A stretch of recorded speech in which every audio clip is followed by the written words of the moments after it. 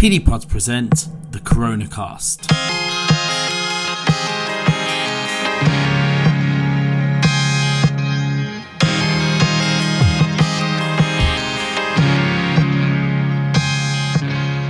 Welcome, ladies and gentlemen, to a bonus episode of the PD Podcast with myself, Pranay Budev. As you know, until now, we've been interviewing the legends and luminaries of the field in pediatric orthopedics. However, with this WHO-mandated pandemic in the world with coronavirus, I thought it was important to help address some of the issues that this is going to be bringing into not only the world of pediatric orthopedics, but our specialty in general and the whole field of medicine. I'm very lucky to be joined by Miss Rantimi Ayodele. She's a consultant in pediatric orthopedics at Maidstone and Tunbridge Wells Hospital, and is also a life coach and trainer. I got in contact with her after I read her article that she published on LinkedIn last weekend, which I do recommend all people to have a read, and there'll be a copy of the link in the notes. However, I'm sure most of you will read it and realize that half of it has all become obsolete. But nevertheless, I feel we have an important conversation to be had about this, and I hope you'll continue to join us as I'm hoping to do a few more of these with physicians from around the world, explaining the impact it's having on their current practice. So Rantimi, thank you very much for joining me. Thank you for having me. So, this has all sort of broken out in the last couple of weeks in the UK. In China, there was reports of this happening in December, and I'm sure this has been something that, if you were to watch a map changing, has spread quite rapidly, and that's obviously due to the amount of travel and also the sort of delayed infected period of this. Tell me, you wrote specifically about how this affects healthcare workers. How are we going to get through this? How are we going to manage this crisis? The government has told us this may last 6 months, maybe even longer, and probably 12 to 18 months until we potentially even get a vaccine. So I think I'll start by saying why I wrote the article. I wrote the article because it became apparent to me that we were all starting to feel a sense of anxiety and stress about the future being uncertain. Maybe even in a 7-day period, things have changed so rapidly in what was going on in other countries, and then what we were being told was going to happen in the UK.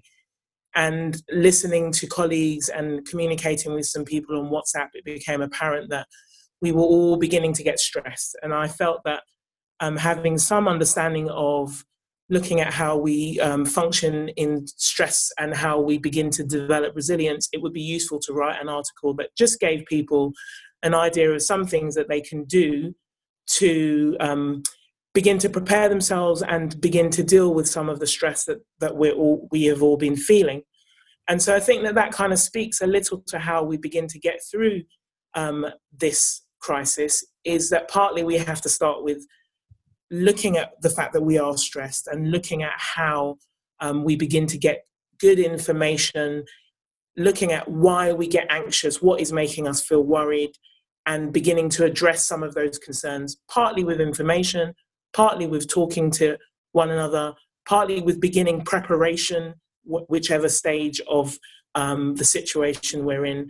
And then from that point of view, you're in a better position to be able to handle some of those anxieties and handle some of the uncertainty that is coming in the future.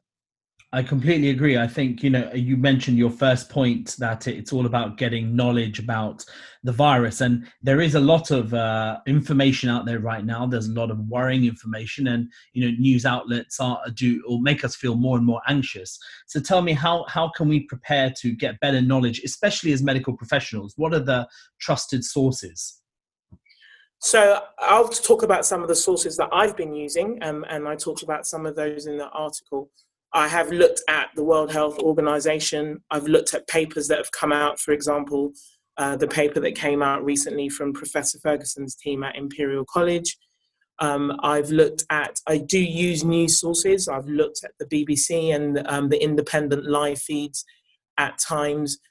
And I think one of the things is that we do have to be checking things for ourselves. And so I think when you receive messages via WhatsApp, for example, those messages may or may not be true. And even on some of my WhatsApp groups that I have with medical colleagues, some of the information that's come through sounds plausible, and then we found out that it's not true.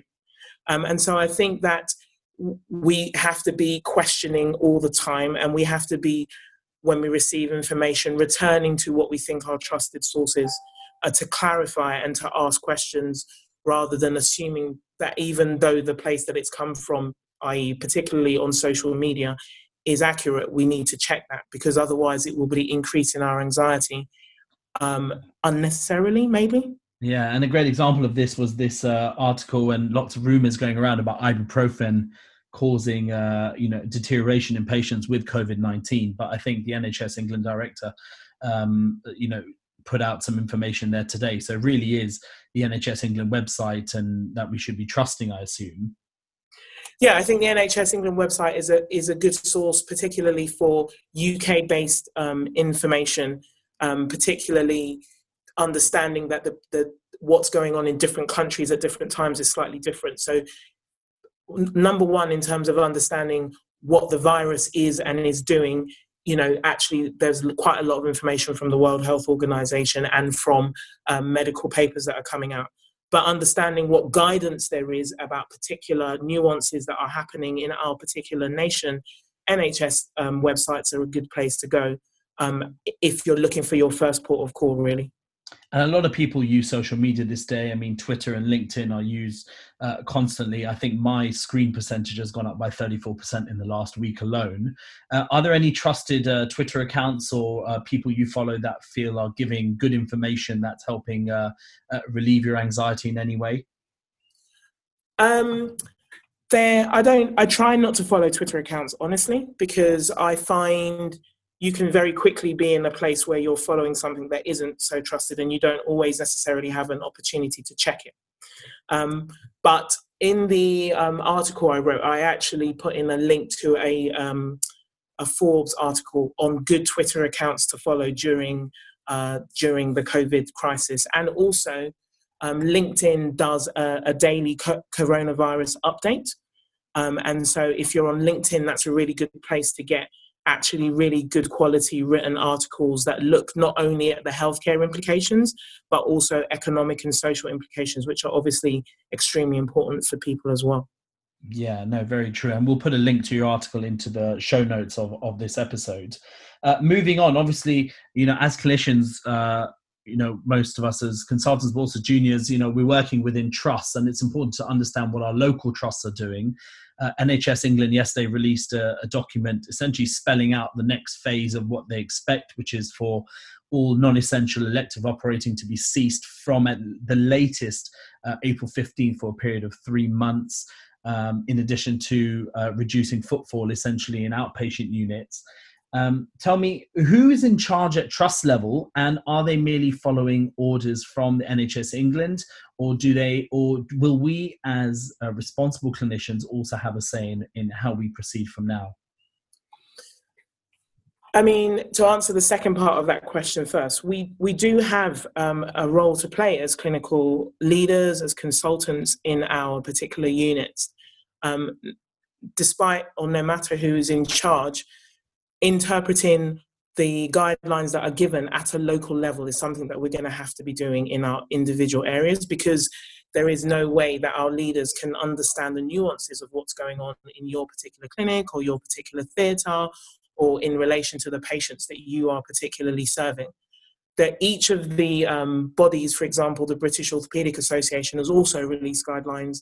I understand that potentially, for example, the British Society for Children's Orthopaedic Surgeons is about to release some guidelines looking at which patients may be time sensitive and which patients may potentially be left for a longer period of time. But once you receive that guidance, that's something that you have to interpret in your own practice. And so obviously I've written about the importance of triaging our own services and beginning that process up front. And then obviously that will be better informed when we have additional guidelines that come along from the various societies. Correct. I think we will carry on with managing sort of DDH and Pavlik harnesses and obviously Ponseti babies, but there are a lot of things that can be left and delayed. Yes, exactly. And I mean, I think that we all understand, and I suspect that the public understand, that there's a certain level of rationalization that's going to have to take place. I have been doing some elective clinics today, and every patient that came in were understanding, and were asking questions, and were really appreciative that I was actually still here to see them. And so I think that we will find that people do understand in the main, and are expecting that things will change in the healthcare service. I've been involved in a couple of meetings with orthopedic departments at different hospitals, and obviously we've sort of have a plan as to what we could do in this situation. We obviously want to use our skills and optimize our skills where they're best used. I know you've also had a meeting at your local hospital today. Tell me, separate to pediatric orthopedics, what can orthopedic surgeons do now to help get us through this pandemic? So, as I've said, the BOA have released guidance, and obviously lots of departments will be looking at that in their own areas. Some of the things that we're looking at doing is making more of the decisions about patients that enter the hospital being at a consultant level, so that we can reduce the foot flow of patients that are coming into the hospital. So rather than patients coming in and maybe being admitted by more junior colleagues, and then the consultants making decisions once they've been admitted, those decisions can be made upfront from the A&E department, and from maybe triage areas or fracture clinics, where patients are seen more promptly and decisions are made about whether or not they need surgery, whether or not they need admission, and also follow-up decisions, practical things like, if we put a plaster on that can be removed at home, then actually you may not need to come back in 3 or 4 weeks' time. We can see you in 6 weeks' time because you can take the plaster off at home. So trying to improve the triage system at the door, trying to improve the speed with which decisions can be made on the wards, so that patients that are in the hospital can be discharged more promptly. So A, so they can get home, and B, so that they are less likely to have unnecessary exposure, means that consultants can be really at the forefront of helping to increase the flow through the hospital. Yeah, and of course, and I feel trauma is especially one of these areas where I feel it will be likely we will become almost an A&E minors with managing patients with fractures with plasters, and it may actually end up avoiding a lot of unnecessary interventions with them. Tell me about the role of virtual clinics. I spent Monday morning and I managed to get 70% of my clinic done over the telephone, especially obviously follow-ups. Tell me how important you feel they are at this time, and if you have any tips as to how people can start implementing it within their practice. I think they're very important. I think patients will understand that they can't come to a hospital, but they still need, elective patients still have needs. And despite coronavirus happening, people are still having other morbidities and other things that they need to be managed. And so telephone consultations, and even in some places I understand video consultations, will be an important part of practice, I think, over the next few months. And who knows about beyond this then. And so I think some of the tips about that is that having a consultation on the phone is different from having a face-to-face consultation. And so I've talked with some of our management team here about the need to have pro formas or protocols actually written down to help guide the clinician through the phone call, because actually there are things that happen when you're having a face-to-face consultation that jogs your mind to remind you to ask certain things that you will not have that when you're on the phone. So you need something that reminds you to ask certain questions and to ensure that you've safety netted your patient. You said to them, if this changes or this changes or this changes, please make sure you contact us back. And so it's important to have thought through how that conversation is going to go, and not to just necessarily to just get on the phone and have a conversation, but have a moment beforehand thinking, how will I say what I need to say? And also, how am I going to follow them up after this phone conversation has happened? Yeah. I found a few of my patients were very happy not to come to hospital and drive in and put themselves at risk and pay for parking. I found a couple of patients who probably did not need to come and see me and just needed some reassurance, and some others that I would have probably sent them for ongoing investigations. So we managed to, alleviate at least, as I said, 70% of my clinic on that day. Let's move on to what we may end up being asked to do, which is to sort of renew our skills as medical professionals that is not within the field of orthopedics, and sort of managing ventilation or managing these patients with coronavirus. As orthopedic surgeons, we are largely ATLS qualified, which means we have had some basic training in airway management, and we are used to sort of handling high stressful situations. And the GMC has given guidance basically saying we should expect to work outside the area of our expertise. So has anything been suggested to you at your trust, or do you think this is something that is going to be blanket mandated with retraining around England? I mean, I have been asked whether or not I can ventilate patients, or when was the last time I ventilated the patient. And I think that obviously strikes a chord of concern for some people if they've never ventilated, or if it's been a long time, or if they feel like they're not in a position to be able to retrain to a useful level. But I think that that's not the only skill that's going to be needed in this particular situation. And I think some of that will be about us doing what I've seen that my colleagues are already willing to do, which is take a sideways step into doing things that maybe, is about helping to provide support assistance in an intensive care setting, rather than necessarily doing the intubating and the ventilating. People will, I think, have to work outside of comfort zones, but I don't think that means, and I don't think that people will choose to work in a way that is unsafe. It's about you pushing forward into something that's a little bit out of your comfort zone, and that pushes that person into something that's a little bit out of their comfort zone. And then everything pushes forward slightly to give more people who are available to do ventilating and who are available to take on those roles. So I think that the joint statement from the GMC talks about encouraging us to work more flexibly, but the important thing is to ensure that we're not doing that in a way that's unsafe. Yeah, I mean, we are all one. We are not orthopedic surgeons or urologists or respiratory. We are all health professionals working together at this time right now. And if that means, portering or cleaning the floors, or doing something that's a little bit outside of our comfort zone but helps the situation, I think everyone will plan to muck in. When we talk about, obviously, our role, this is mainly as senior clinicians, but obviously people that are largely going to be affected are juniors and trainees.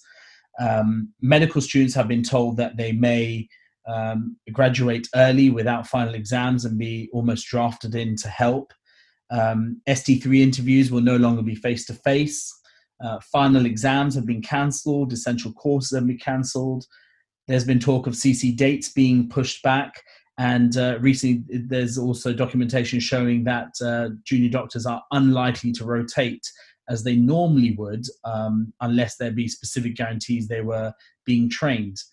This is a really risky thing with these juniors. A lot of them are going to be really overworked and may even put quite a lot of the next generation off.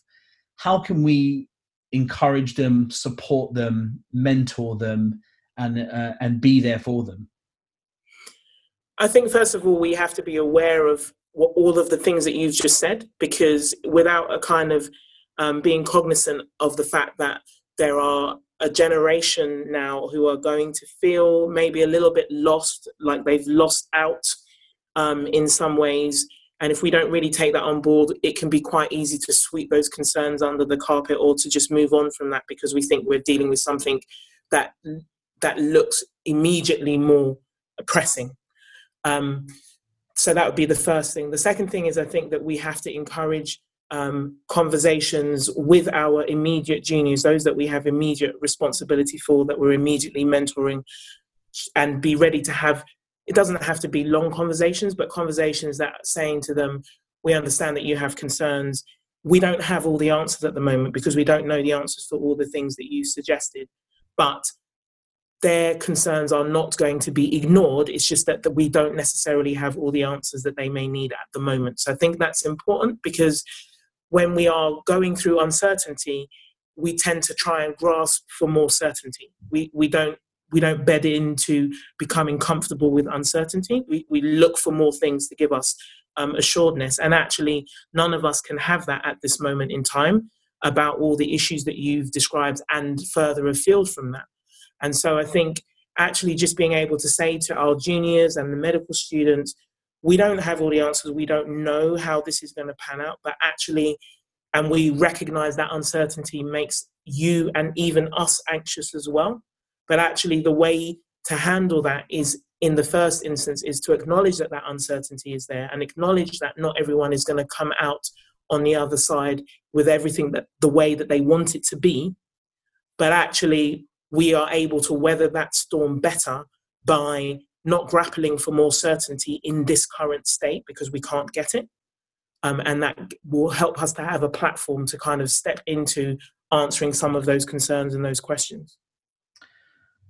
And moving on to sort of us at a personal level, obviously a lot of us are being affected by this. Holidays have been cancelled, annual leave has been cancelled, study leave has been cancelled. But not only that, a lot of our families and friends will be affected by this and will become gravely unwell. How can we plan for supporting those around us in the way we have to persevere on? And also, how do we plan for ourselves if we or someone within our household becomes unwell? I think, first of all, we have to be having the conversations. It can be easy at times to get into a bit of silo when you're in the hospital, because everything you're at the maybe a little bit closer to the coalface. And so you're seeing things from a very different perspective from what people out in the community are seeing things. And they're hearing things constantly on the news, which is reported in a way that maybe we are assessing in a slightly different way. So they may have different kinds of anxieties. So I think, first of all, having the conversations with people who are close to us, the people that we're responsible for, our children, for example. I saw a really good slide show that was sent around on WhatsApp for explaining coronavirus to your children. And I did discuss that with my kids, and they had lots to say. I was surprised how much they knew, and I was surprised one of my children really, the other one wasn't. And so having those conversations up front is really important, I think, particularly with our children. And then having a real conversation, I've had with my parents about self-isolating, what that means for them, how we're going to communicate with them, when I'm thinking I might come and see them again, or when I'm not thinking I'm going to come and see them. What do we do about Mother's Day or Easter, for example? Having those conversations has meant that we've made some plans. I've made some plans with my siblings about, who's going to be checking on my parents when. And having those conversations up front, I think, again, like I said about with the juniors, just helps to take away some of the stress that comes from the uncertainty, because you've had some conversations and you've explained maybe some of your rationale for the decisions that we're making as a family. I think self-isolation in itself brings its own concerns and its own difficulties. It's, for example, I've ordered one of the indoor training bike stands so that if I have to be indoors, I can cycle indoors and keep up some level of fitness. And so making some plans for what am I going to do with my children? Am I going to go and buy everything in Hobbycraft while it's still there? Am I going to, what activities might they do during the daytime? So making those kind of plans ahead, I think, will also be important, so that should it come to a time for self-isolating, you've got some ideas of things that you can do.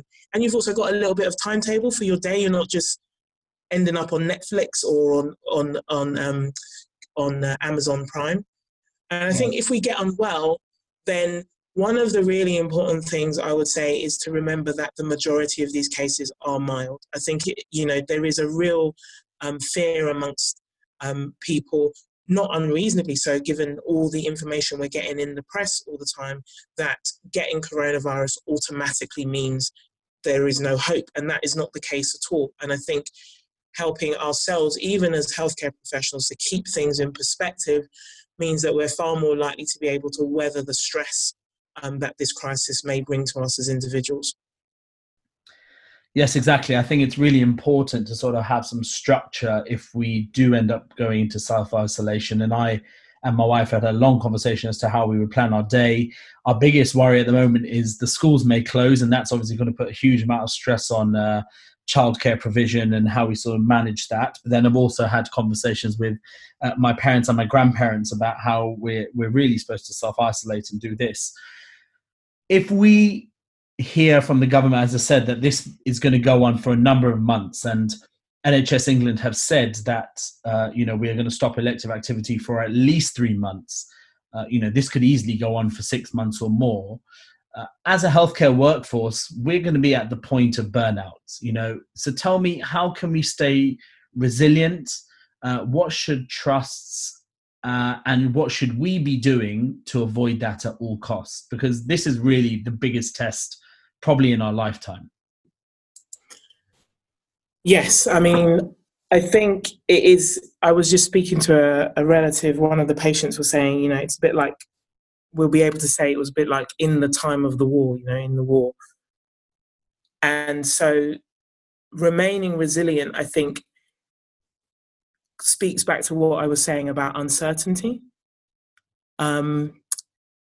If you're in a period where things are volatile and uncertain, the natural habit we have is that I want to try and gain control over some of this situation, which, although we've been maybe looking at a little bit within incredulity, is what has been going on with people buying toilet rolls. It's actually some way of trying to get utility, something that I can gain some control of, that I understand the function of, to kind of gain some control in the situation that I'm in. And being resilient through times when things are volatile, first of all, is about being flexible. It's about recognizing that maybe the systems and the structures that you have in your life are going to change, and having an acceptance of that up front. I don't know how I'm going to get this particular food. I may not be able to get this particular food next week. I'm going to have to be a little bit flexible about what I eat next week, when I haven't necessarily had to do that for the last 2 or 3 months. And so flexibility is going to be important for us over the next few months. Flexibility in our job roles, flexibility in our communities and how we interact with our friends and our families. I'm a person of faith. I go to church every Sunday, but I can't go to church every Sunday as of now. Our church has said that they won't be meeting on Sundays. And for me, that's a huge deal, because that's something I've done every Sunday for as long as I can think about.